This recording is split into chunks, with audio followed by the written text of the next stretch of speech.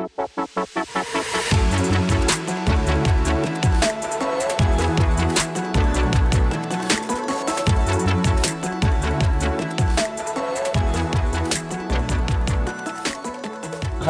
and thank you for tuning into episode 2 of the I Am Anxiety podcast. It's nice to chat to you again. So this is episode 2. In episode 1 that I published last week, I talked a lot about where my knowledge of anxiety came from, how I used that knowledge to help me recover, and how I turned that knowledge into a book and a website and Facebook page and various other things to try and help other people recover, which is essentially the reason for the podcast. So a lot of what I'll be discussing in the podcast really is, or follows quite closely the structure of the book, because it's really a very nice sort of step-by-step guide approach to recovery. So if you've read the book, some of this will sound quite familiar. And if not, then this is a nice way to, week by week, really get a good step-by-step guide and approach to anxiety recovery, taking you through all the various things that, in my view, you need to know and understand to, first of all, really help you get to grips with your anxiety problem, understanding exactly where it's come from, what it's done in the body and the brain. So really understanding the physiology of your anxiety, and then being able to use that physiological knowledge so that when it comes time to apply some of the treatment methods, some of those more psychological based treatment methods, to help us recover, we can really understand what those psychological treatment options actually do to our brain and body from a physiological perspective that helps us feel better. And it was my experience that actually being able to put those two together really made recovery a much easier proposition. It really made it much easier to understand why the guidance and the help that I'd been given, or the things that I realized I had to do, why they were helping. It doesn't work when someone tells you simply to do something because you'll feel better. When you're suffering from anxiety, we really want to understand why it's going to make us feel better, what's happened to us in the first place to make us feel so badly, and how what we're doing, what we're attempting is going to make us feel better. So that's really the journey that we'll go through in the podcast series.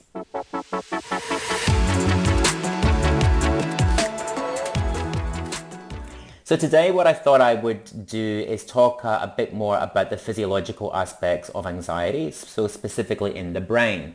It really is the changes that occur in the brain over time as we worry that ultimately lead us on that path from having just the general day-to-day anxiety that everybody has, because anxiety is a normal emotion that we need in order to survive. It really does keep us safe when we're in danger, so we need anxiety. But it's about understanding what actually happens in the brain physiologically to take us from experiencing anxiety just in that normal way that everybody does, to it ultimately becoming an illness that impacts every aspect of our life, and that it then becomes very, very difficult to recover from because we get trapped in that anxiety cycle. So I'm going to talk about a few different parts of the brain, but it's important to know, that the brain has evolved a lot since humans first started populating the Earth. We've been around for nearly 7 million years, and in that time, the brain has pretty much tripled in size. And most of that growth, most of that size change has occurred in around the past 2 million years. And those have been wonderful changes. Those changes have really allowed us to become the dominant species on the planet. They've enabled us to use our brains to do all the wonderful things that we do nowadays, to feel, to create, to imagine, and also to process the estimated 50 to 70,000 thoughts that we have each day. So the brain's a busy organ that's got a lot to do, hence why it's developed and evolved so much over all that time. But there's one part of the brain that actually hasn't changed that much at all in that time, and it's the part of the brain that you'll no doubt have heard of if you are impacted by anxiety in any way. So it's that part of the brain that controls our natural stress response, often referred to as our fight or flight response, or our fight, flight or freeze response. So that part of the brain that initiates that fight or flight response is called the amygdala. So I'm going to talk about 3 parts of the brain in this episode today, but also throughout the whole podcast series. There's only really three parts that we need to have a good basic understanding of to help us understand physiologically what's happening to us, why we've developed anxiety, and an understanding of those three parts are also, in my view, essential to help us get on the journey to recovery. So the three parts are the amygdala, the hippocampus, and also the prefrontal cortex. But as I said, as I mentioned, the amygdala is that one that's really involved in the fight or flight response, and it's probably the one that you would have heard most about if you're impacted by anxiety.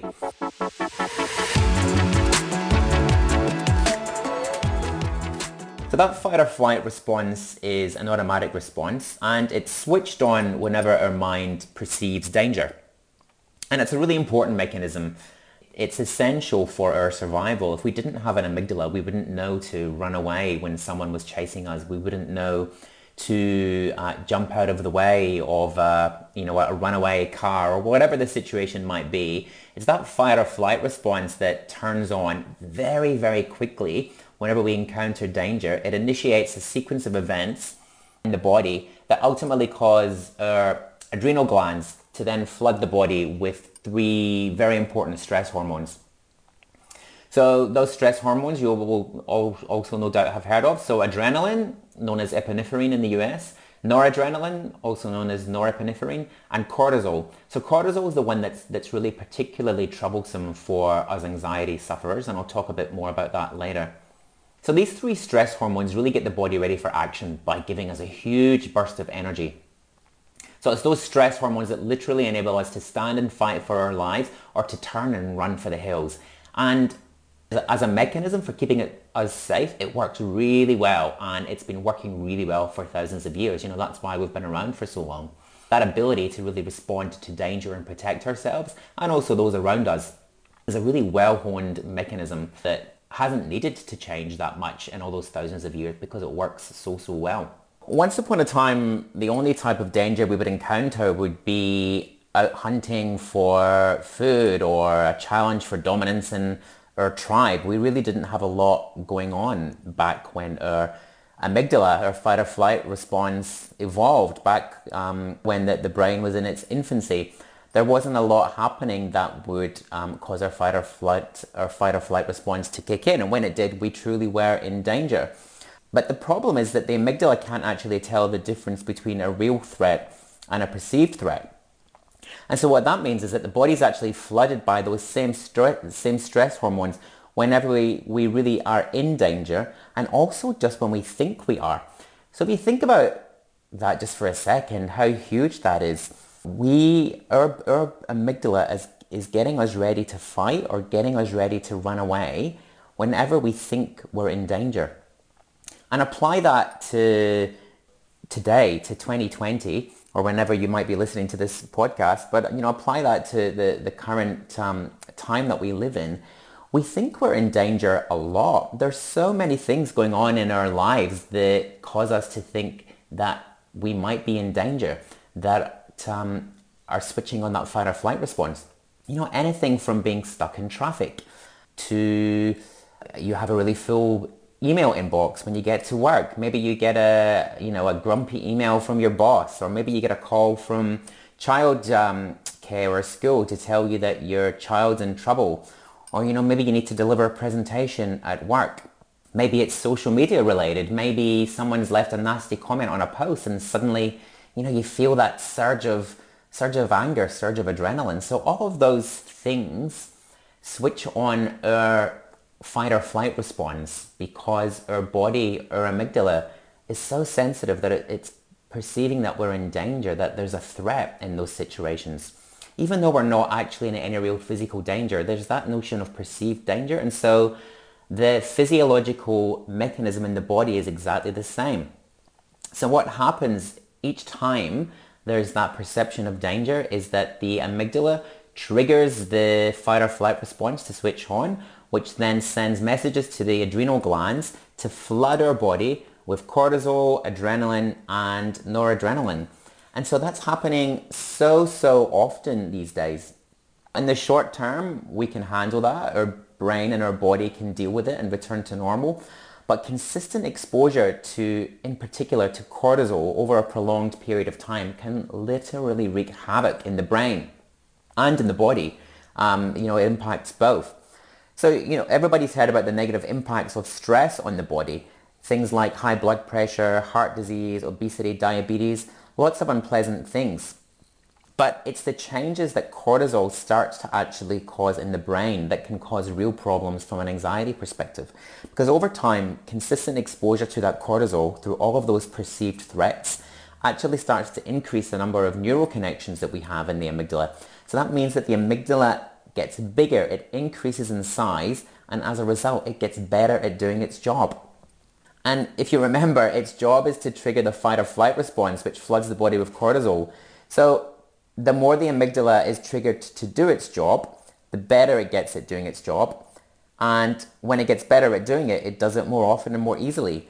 So if you think about what that means from an anxiety perspective, it means that you become trapped in a cycle of worry and fear. Your brain literally becomes an expert at it, at worrying, because the more you worry, the more cortisol and adrenaline you release. That then causes you to feel more anxious, and so the amygdala releases more cortisol and adrenaline, which simply causes the amygdala to get bigger, to get better and better at sensing danger, to get better and better at switching on your fight or flight response, and you just get caught in this cycle. Your mind is just basically flooded with anxious thoughts, and so it becomes, this continued loop. The brain starts to sense that danger increasingly in more and more places and in more situations, because the amygdala sort of becomes hyperactive almost. It's starting to sense danger everywhere.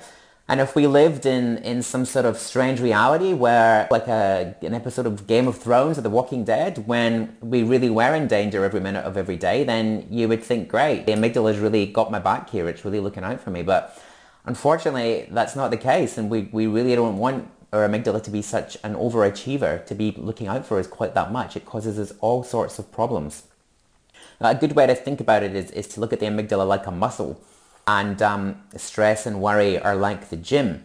So the more gym time you give that muscle, the bigger it gets. And when it gets bigger, it gets stronger, meaning it works harder and more often. And the more stress and worry we give our amygdala, the bigger and stronger it gets. Unlike our biceps or our abs, the amygdala is actually not something that we want to increase in size. So you can really see how that part of the brain, through that perceived threat, that perception of danger that we encounter all through each and every day, the way that we live nowadays, starts to cause a problem in the amygdala and starts, from a physiological perspective, start to lead us from experiencing anxiety on a daily basis the way most people do, to becoming trapped in that cycle of worry and fear because the amygdala is getting bigger and bigger.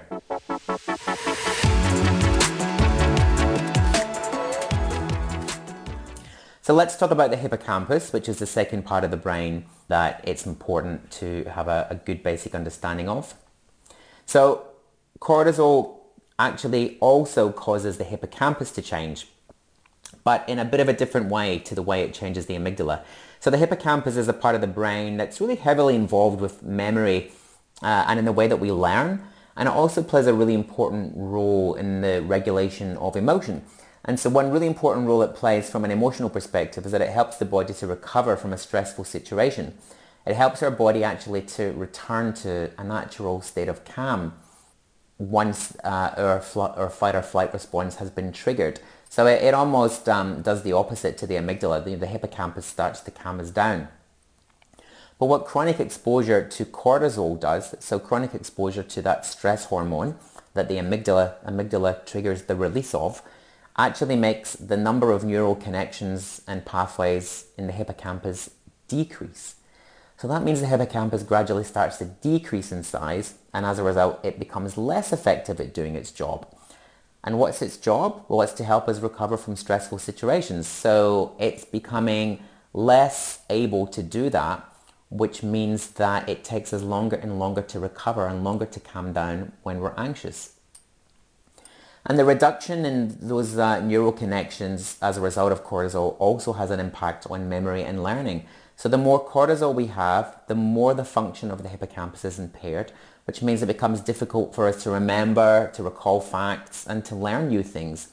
So on one hand, we've got the amygdala increasing in size, so it's getting better and better at doing its job, meaning we get better at worrying, better at being stressed, and better at getting stuck in a cycle of anxious thinking and ruminating to the point where it becomes second nature.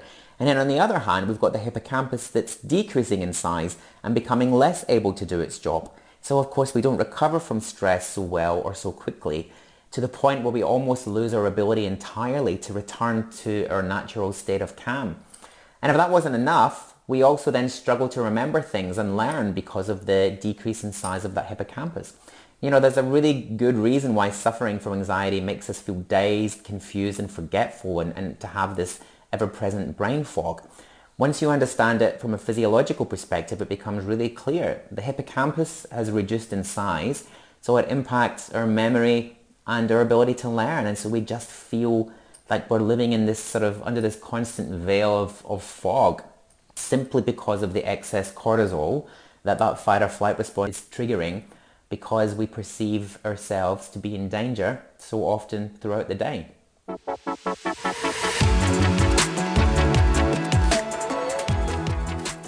So that's the amygdala and the hippocampus. So what about the final part of the brain, the prefrontal cortex?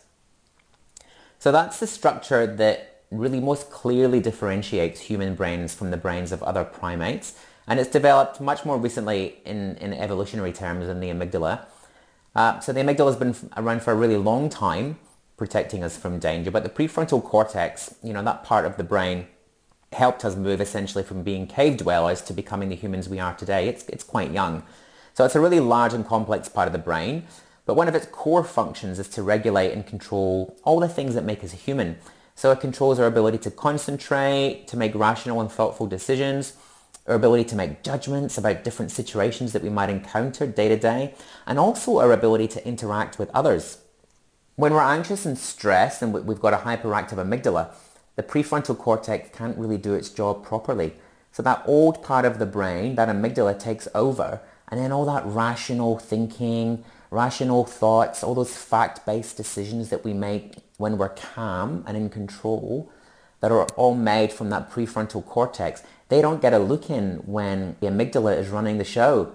Basically then our ability to plan and to organize, to think clearly and rationally, to focus our attention when and wherever we want, and to react to events and situations in a way that's appropriate. That's all inhibited. We just can't do it because of the increasing size of that amygdala and the decreasing size of the hippocampus. So that's why when we suffer from anxiety or stress, we make irrational and poor decisions. We've got difficulty concentrating. We can be irritable and short-tempered.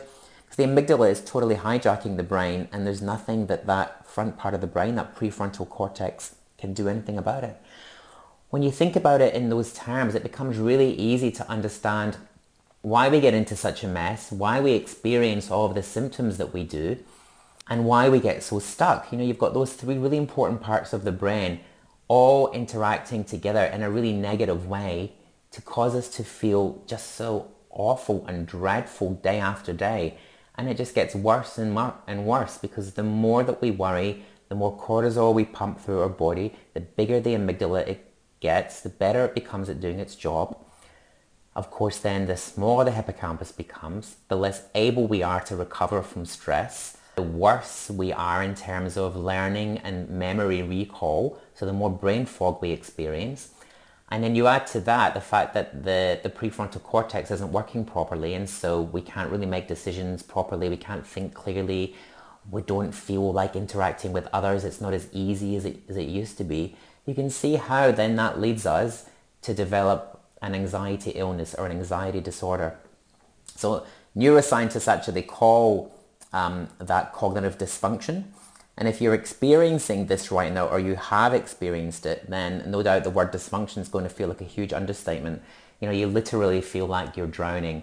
Every day can be torture, really, as you wake up day after day just experiencing these symptoms without any real understanding of why or what you can do to make you feel better.